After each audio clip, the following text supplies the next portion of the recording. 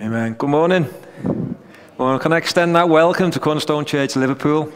My name's Paul. I'm one of the leaders here. Really good to see you this morning. Can I just say as well, just singing together with God's people this morning, what a living example that we've just experienced of what I'm about to actually walk through. The life that we have in the vine, the joy that we get from singing God's truths together with other brothers and sisters is just incredible, isn't it? Just stirs our hearts, doesn't it, with a love for God himself. I also want to extend another special welcome as well down here, Bill and Dot. Really good to see you this morning. 16 years ago, I became a Christian under your ministry, Bill. It was actually you, the first person I heard the gospel of. So I want to thank you for that. And welcome here this morning as well to Cornerstone Church. If you've got your Bibles, can you open them up at John chapter 15? So John chapter 15. And you joined us, as Dee said, in the last of the I Am messages that we've been working our way through. And it's been wonderful listening to them all. Some of the other leaders from the church have been taking us through this series over the summer, and it's just been a blessing, just hearing from these guys and hearing from God's word. As God just opens up to us who the Lord Jesus Christ is and who he is himself through the Lord Jesus Christ. Someone famously said once that we don't have new furniture in the New Testament. It's the same furniture, but with the lights turned on. And so through John's gospel, what Jesus Christ has been doing, he's been turning the lights on. He's been revealing God, he's revealing his character, his nature, and revealing his being. And we've seen it through these I am statements that we've looked at. The bread of life. I am the light of the world, the shepherd, the door, the resurrection, the way, the truth, the life. See, all the furniture is there in the Old Testament, but Jesus Christ is shining the light of the gospel to actually show us what was always there all along. To show how they point to him, how they reveal God's character in him. And today we get to the last one, which is I am the true vine. Where he takes something that they recognize and they would have known about in practice, in life, as people who worked agriculturally, but also in the Old Testament, and he explodes it out with meaning. So let me read it for us. If you follow it through in your Bibles, and the verses will also be on the screen behind me, and then we'll pray together. John 15, verse 1. I am the true vine, and my Father is the vine dresser. Every branch in me that does not bear fruit, he takes away. And every branch that does bear fruit, he prunes, that it may bear more fruit. Already you are clean because of the word that I've spoken to you. Abide in me, and I in you. As the branch cannot bear fruit by itself unless it abides in the vine, neither can you unless you abide in me. I am the vine, you are the branches. Whoever abides in me and I in him, he it is that bears much fruit. For apart from me, you can do nothing. If anyone does not abide in me, he is thrown away like a branch and withers. And the branches are gathered, thrown into the fire and burned. If you abide in me and my words abide in you, ask whatever you wish and it will be done for you. By this my Father is glorified, that you bear much fruit and so prove to be my disciples. As the Father has loved me, so have I loved you. Abide in my love. If you keep my commandments, you will abide in my love, just as I have kept my Father's commandments and abide in his love. These things I have spoken to you, that my joy may be in you, and that your joy may be full. This is my commandment, that you love one another as I have loved you. Greater love has no one than this, that someone lay down his life for his friends. Let's pray. Father, we've been singing together about your goodness, your greatness. Father, we pray this morning that by your Spirit you are here. Father, help us with our hearts, with our minds, with every fiber of our being, to see the wonder and the beauty and the goodness and the grace and the compassion and the mercy and the life and the love that is ours in and through your Son, the Lord Jesus Christ. Stir us up this morning, I pray. Amen. Verse 1, I am the true vine. That's what Jesus says. Jesus, he uses words that the disciples who were sat there listening would have been so familiar with. See, the vine, they would have known as the people of God. The vineyard is God's dwelling place. In Psalm 80, verse 8 to 9, up on the screen, it says, you brought your vine out of Egypt and planted it in the promised land. Right at the start, when God's people were rescued from slavery and formed as a people, God called them his vine. So the disciples, they would have understood this metaphor, this imagery is relating to them. But they would also have been feeling some mixed emotions because they knew that it quickly went wrong. Jeremiah 2, verse 21 says this, I planted you as a choice vine from pure seed. How did you turn degenerate and become a wild vine? And then in Isaiah 5, 1-7, I think gives us a really good handle on this term. Let me just read it for us. It says this, let me sing for my beloved, my love song concerning his vineyard. My beloved had a vineyard on a very fertile hill. This is God speaking to his people. He dug it and cleared it of stones and planted it with choice vines.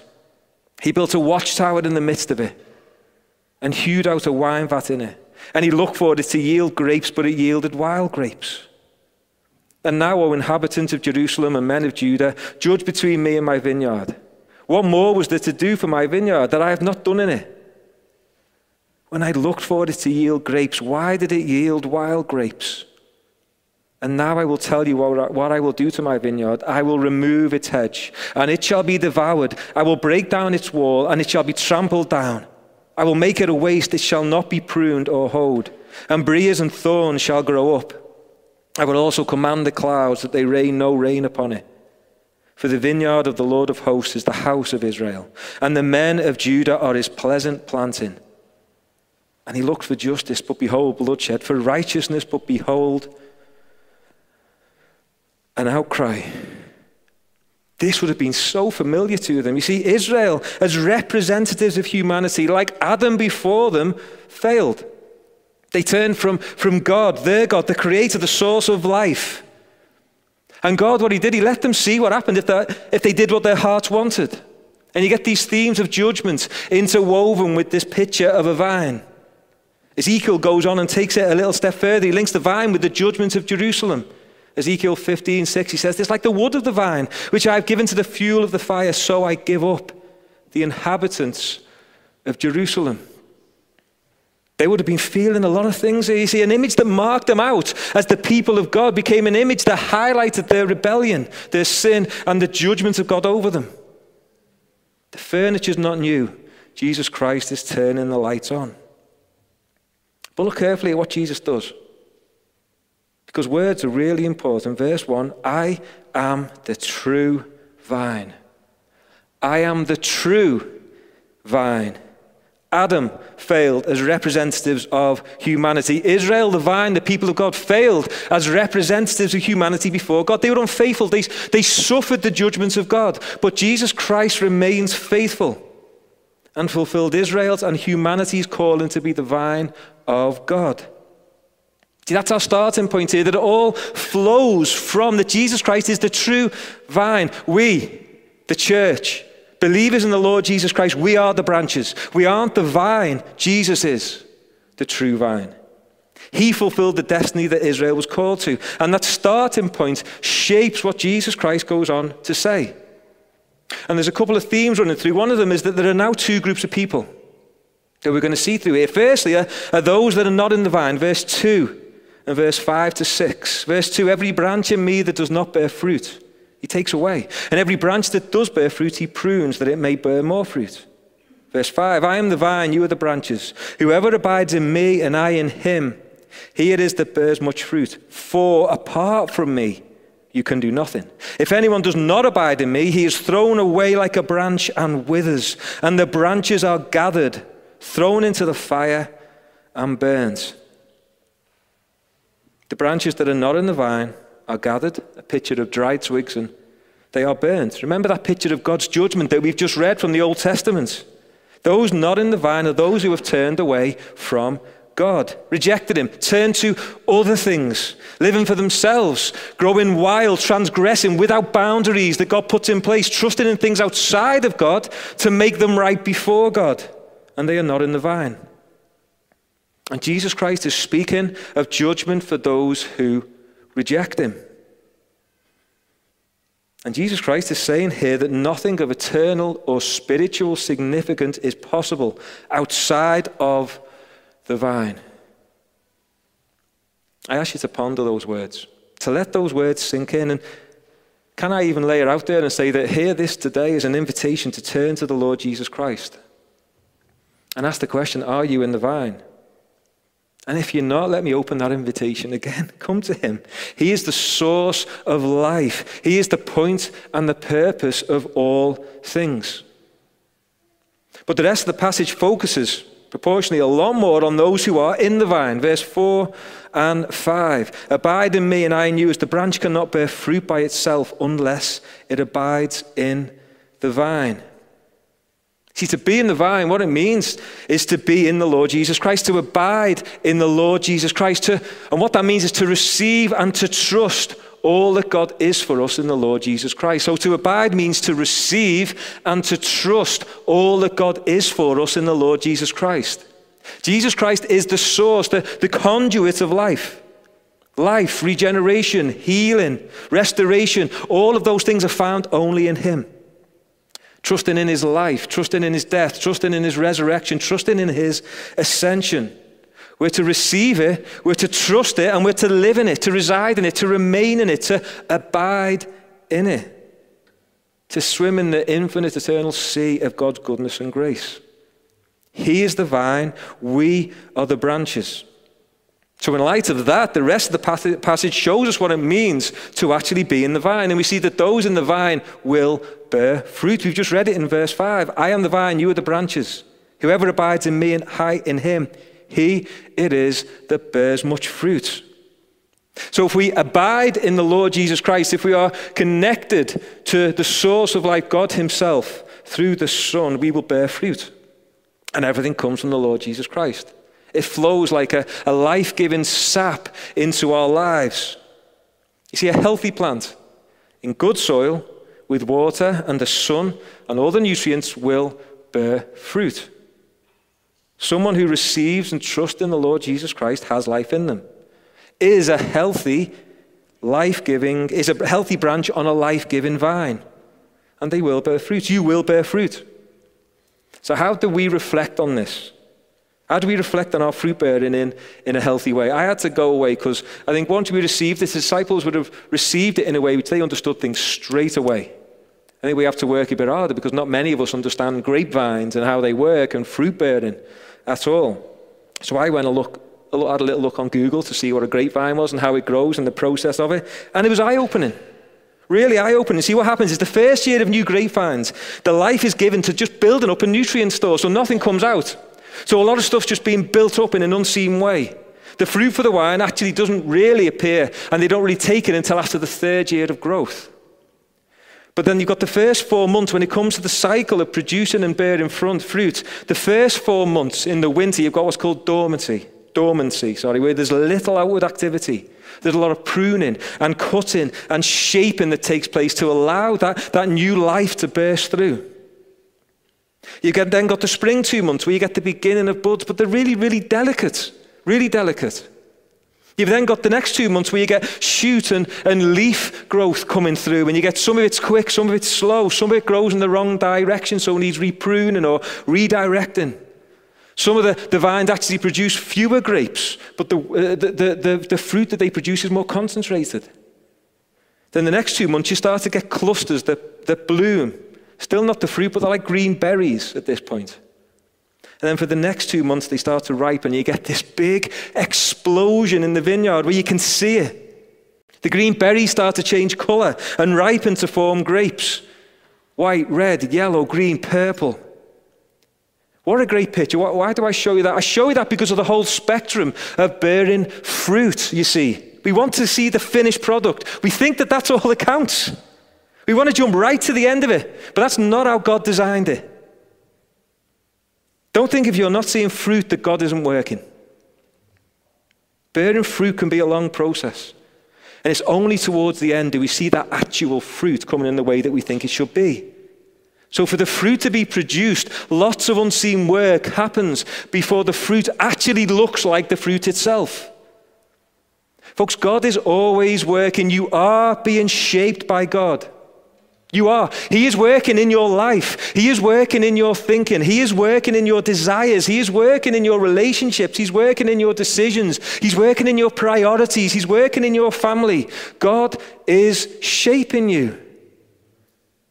There may be different stages. Some of the things might be dormant at the moment, so you don't realize it. Some of it's going to be new. Some of it's going to be old growth. Some of it's going to be mature growth. And some of this will be as an individual, but also collectively for us, Cornerstone Church Liverpool, as a church. Just reflect on the time we've had and what's been going on. How do we get fruit through those times? And we should celebrate and look for the whole spectrum of that God-given growth. So if we stopped trying harder and started looking harder for what God is doing, we would see that in our union with the Lord Jesus Christ, we, being in the vine, we and those around us are being continually filled internally with the love and life of God in and through the Lord Jesus Christ. So how do we bear fruit? Because I think this passage then actually shows us spiritually what it looks like. Verse 2. Every branch in me that does not bear fruit he takes away, and every branch in me that does bear fruit he prunes, that it may bear more fruit. We are cared for every way by God. The vine dresser is a gardener, to use our terms. And God is an expert gardener. Expert gardener. He knows his garden. He knows his branches. He knows his vine. He knows what goes where. He knows how to care for each and every branch. He knows what conditions the best. He knows the conditions at the right time in the right place to care for the branches. He prunes ever so carefully and ever so intimately and precisely for the most health. See, pruning, folks, is essential for new life. It's essential to cut off the dead things, to create pathways for new life to burst through. And this pruning in reality may well be painful for us. It's a purging, a cleansing, a healing which is experienced often through suffering and affliction. So the truth that we see in the Bible is that God grows his church through affliction. And God will often grow his people through suffering and affliction. You know the two countries where Christianity is growing the quickest? Iran and Afghanistan. Just put that together. God works in ways that we wouldn't expect. And God disciplines those he loves, as a father does to his children. And he does it to bring us closer to him, to give us that new life. He might be at sometimes removing things to shake up our priorities, to show us where life is. Sometimes he shifts and changes things around to actually change perceptions. Sometimes he shifts things around to make us ask different questions. He may even allow our hearts to harden over time so we can understand our hearts and repent and turn back to him. And all of this whole process leads to life, new life, helping us to cast off the old and live in the newness of life. So God provides internally the life of Christ through the vine, and externally the Father prunes for those external conditions. Pruning leads to new life. Second, we bear fruit by being washed in the word. Verse 3. Already you are clean because of the word that I have spoken to you. Let me say this really clearly. I want you to hear this, folks. Please. Please listen to what I'm about to say. There is power in God's word. There is power in God's word. Healing, restorative, calming, peace-giving power. See, folks, this is an encouragement to set aside time. And can I say this? High-value time. Your best time. It's not an issue of busyness, but priorities. Let me say business itself is a choice, isn't it? This is a matter of life and death. So where can you engage rightly with God himself? To hear from him, to spend time with your Father in his presence, in his life-giving word. If you're new or you need help in this area, over the next couple of months, we're going to be looking to gather with a few people just to see how can we do this? How can we help each other to engage with God and his word? But start here, start today, start this week. Set aside time to be with God. Be washed by the word. Is that the word washed? I love that. It implies that God is doing a cleaning.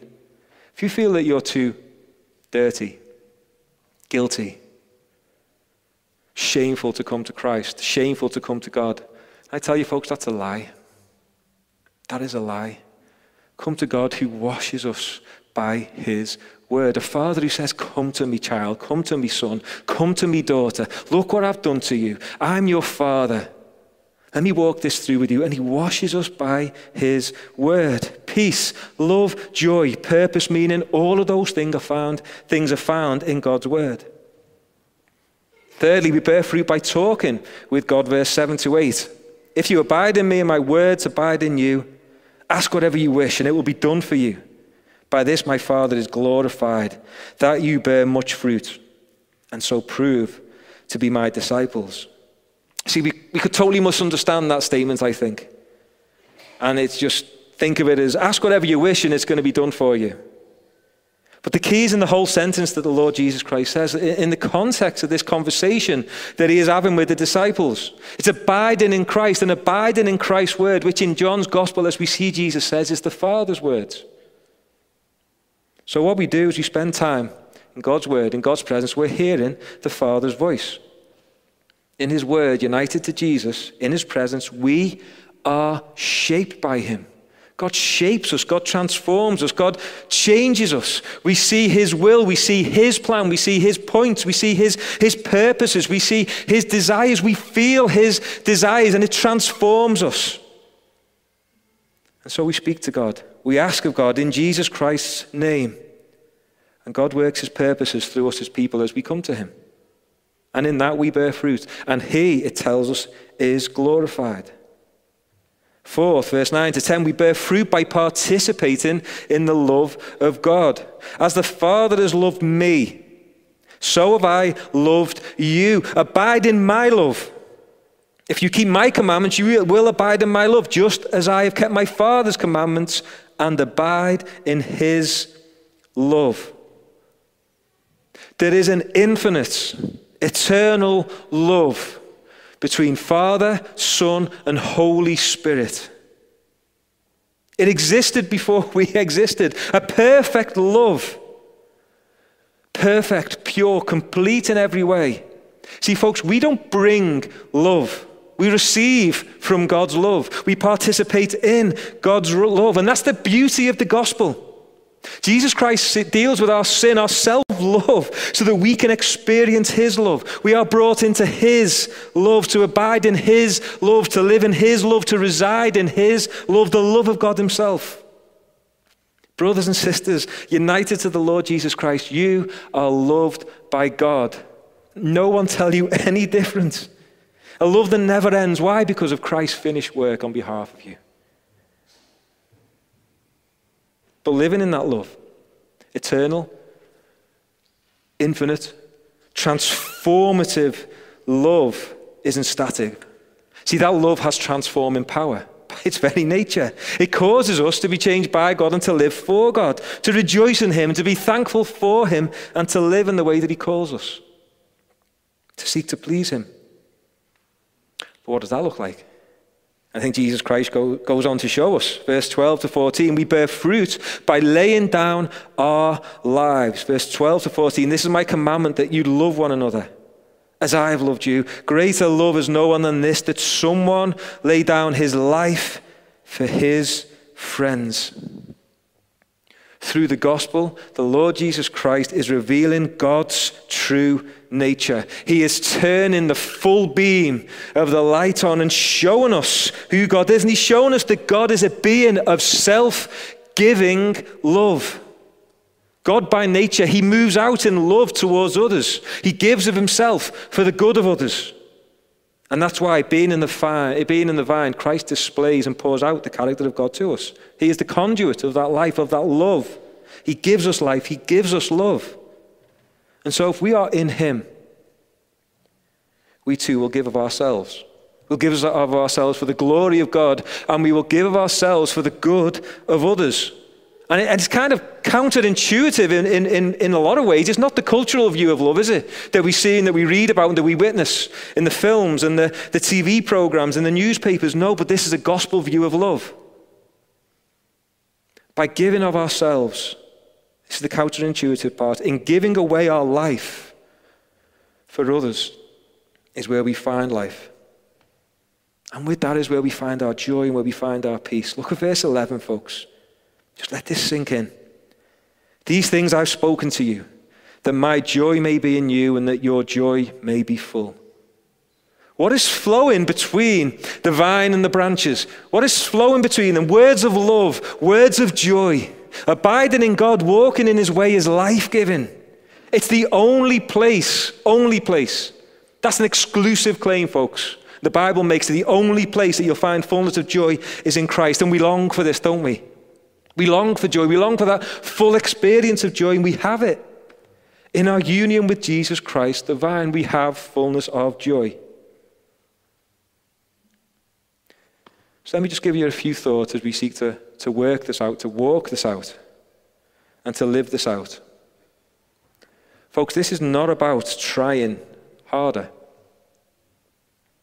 See, the branches, they can't try harder to produce fruit. It doesn't work like that. We were at the Taylor's yesterday, went around for a bit of a celebration. We were in the back garden, and in the back garden there was a pear tree. I hope you don't mind me telling people this, Bridget and Alan, but that pear tree, it wasn't looking the healthiest, shall we say. And the fruit on that pear tree was looking a little bit weird. All of it. It was dimpled and distorted and discolored, and every time you touched it, it fell off, and I was knocking it and things were falling off. My kids were kicking it around the yard. It was terrible. It's a bit embarrassing for me and my family, but there you go. And the fruit was distorted. And I said, okay, well, why? Why is the fruit on that pear tree distorted? And the answer came back was because poison is running through the tree. The tree wasn't healthy. Unhealthiness was coming from within to without, and it kept on producing bad fruit because internally it wasn't healthy and there was rottenness happening. But in the Lord Jesus Christ, we have pure life, pure love flowing to us through a perfect vine. So bearing fruit on the branches relies on the life-giving of the vine.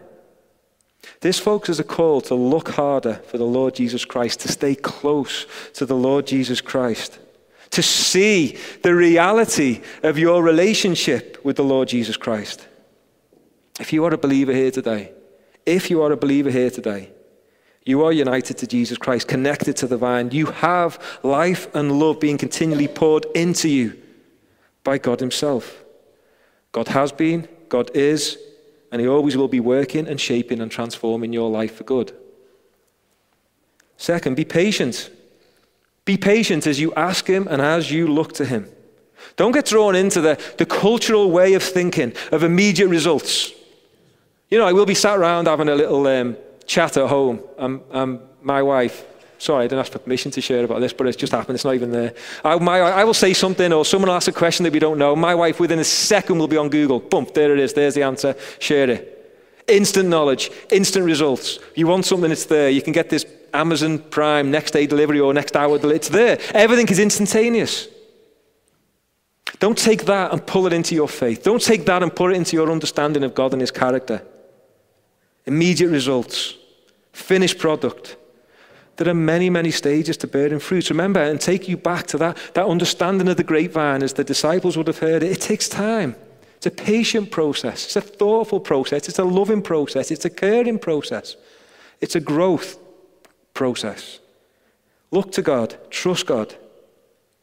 If you were to sit down this afternoon, this evening, tomorrow morning, this week, open this passage up.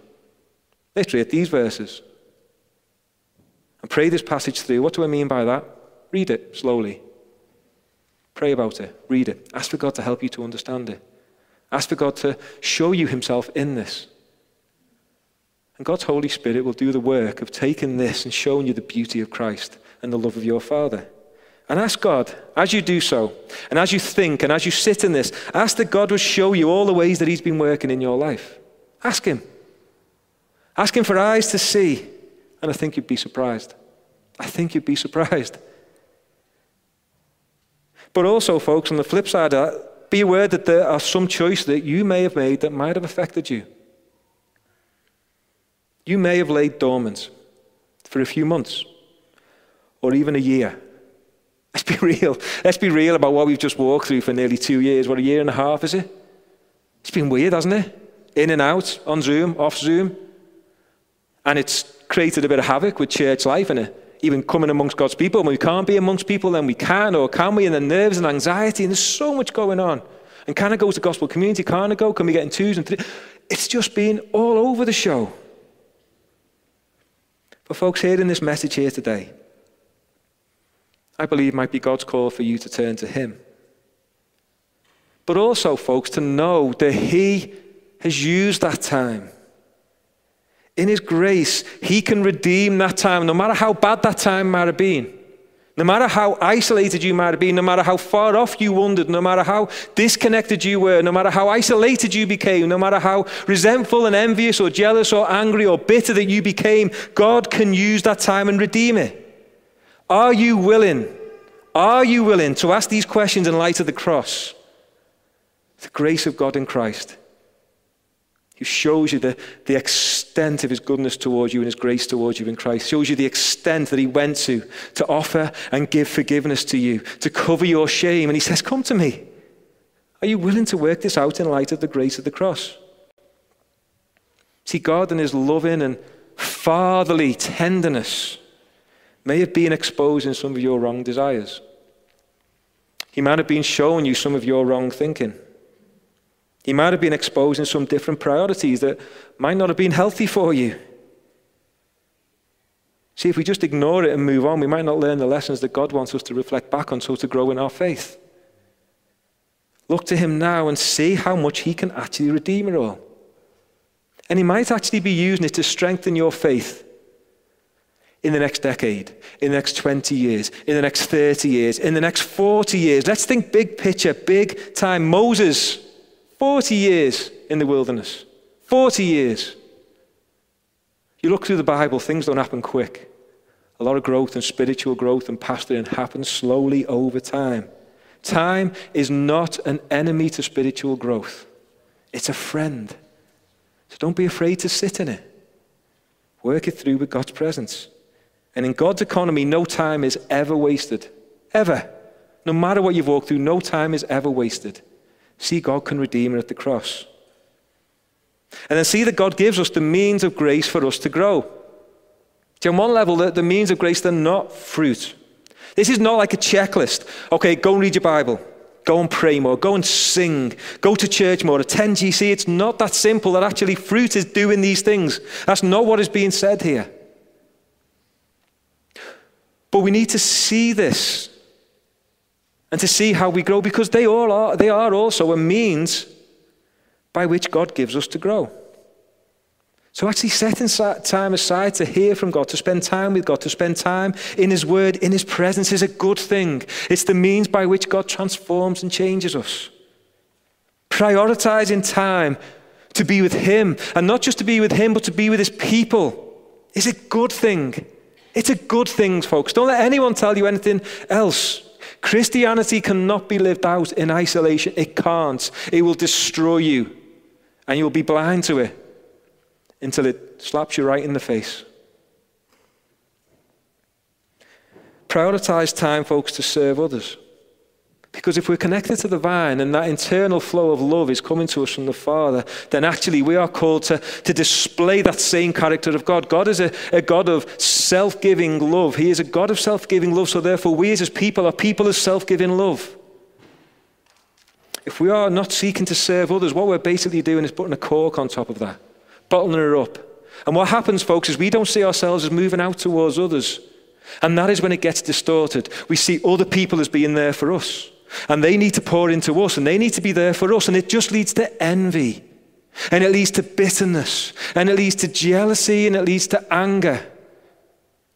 I've been there. I'm not speaking over you as someone who does not experience these negative emotions. We all do. So what do we do with them?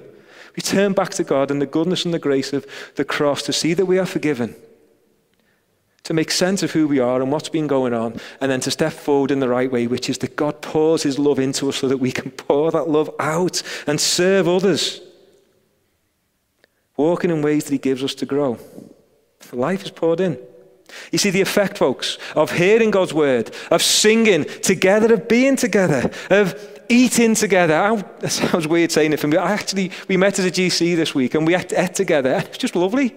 It was lovely. We just ate and we just hung out for an hour eating and chatting, and it was just lovely to do with God's people together. Then we opened up God's word and we prayed together. It was joyful. Gathering together here is joyful. As we were singing those first two songs, if God wasn't doing something in your heart, please, can I pray to him and ask him to help? There is a hardness in your heart that only God can help soften. He is showing you something. That's an opportunity. Don't let that opportunity that God has given you to ask the question, to work on the hardness of your heart and say, Lord, soften my heart. Give me that joy, I pray. I don't know how many times that your week has maybe been all over the place. I experience this quite a lot. I talk to a lot of people in my gospel community who say the same thing. Your week's all over the place. You're struggling. You're either too busy or you're too distracted, or there's tension in relationships, or there's stuff coming into your head that you can't control. But then being with God and his people totally change your perspective. You don't want to come to church sometimes, but then you come and you leave just breathing.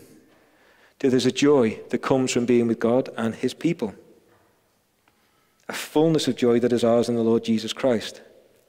And lastly, I want to circle back around it again. Don't try harder, but look harder.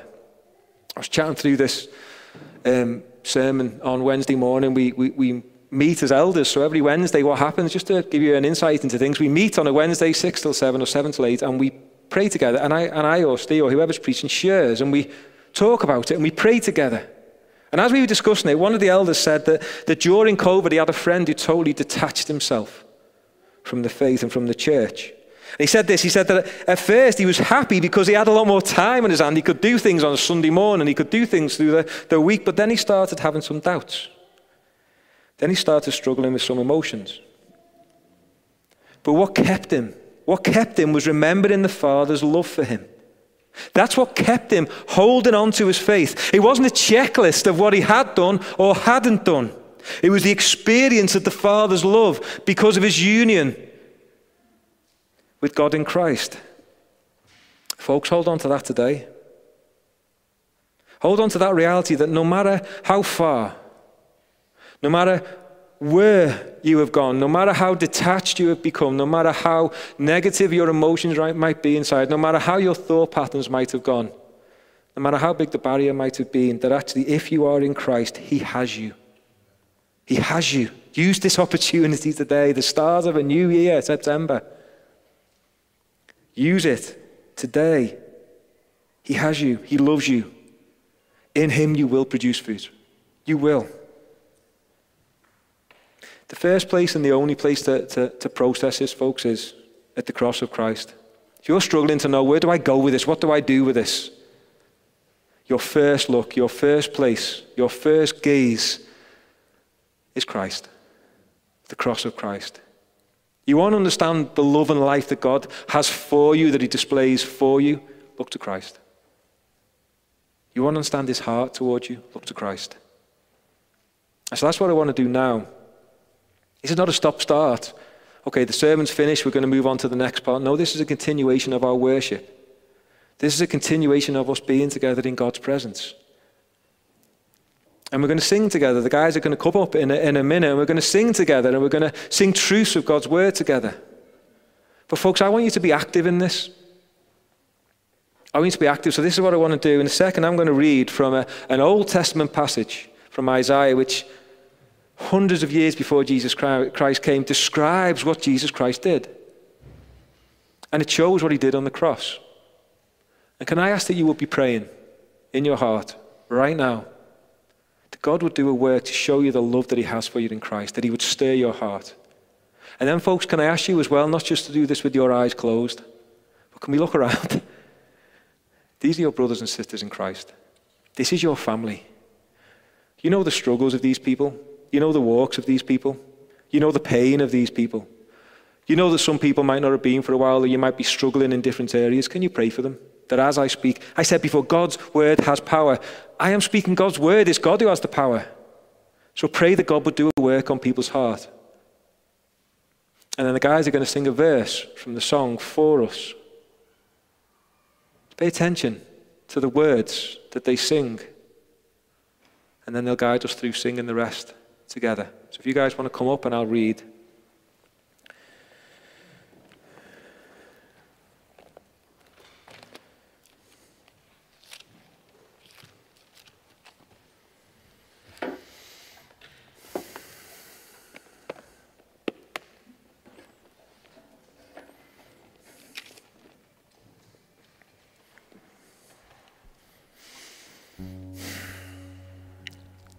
Behold,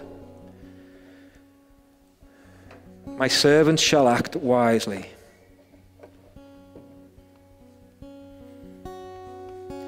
He shall be high and lifted up, and shall be exalted. As many were astonished at you, his appearance was so marred beyond human semblance, and his form beyond that of the children of mankind. So shall he sprinkle many nations. Kings shall shut their mouths because of him. From that which has not been told them they see, and that which they have not heard they understand. Who has believed what he has heard from us? And to whom has the arm of the Lord been revealed? For he grew up before him like a young plant, and like a root out of dry ground. Lord Jesus Christ, God himself, he had no form or majesty that we should look at him, and no beauty that we should desire him. He was despised and rejected by men, a man of sorrows and acquainted with grief. And as one from men whom men hide their faces, he was despised, and we esteemed him not. Surely he has borne our griefs and carried our sorrows. Yet we esteemed him stricken, smitten by God, and afflicted. But he was pierced for our transgressions. He was crushed for our iniquities. Upon him was the chastisement that brought us peace. And with his wounds we are healed. All we like sheep have gone astray. We have turned everyone to his own way. And the Lord has laid on him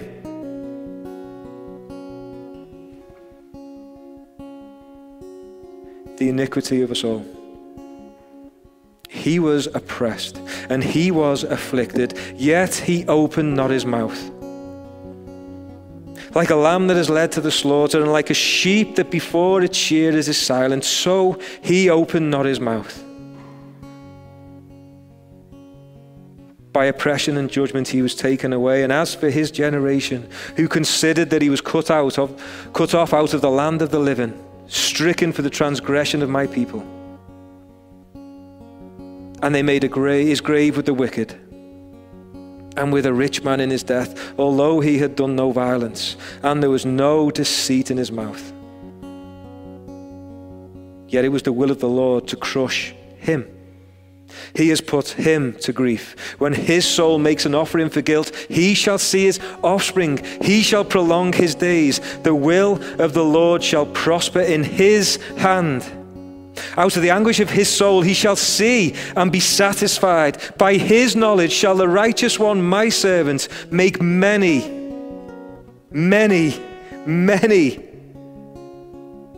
to be accounted righteous. And he shall bear their iniquities. Your iniquities have gone. They've gone. Jesus has taken them if you trust him.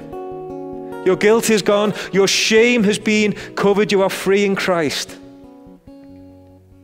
Therefore I will divide him a portion with the many, and he shall divide the spoil with the strong, because he poured out his soul to death and was numbered with the transgressors. Yet he bore the sin of many and makes intercession for the transgressors.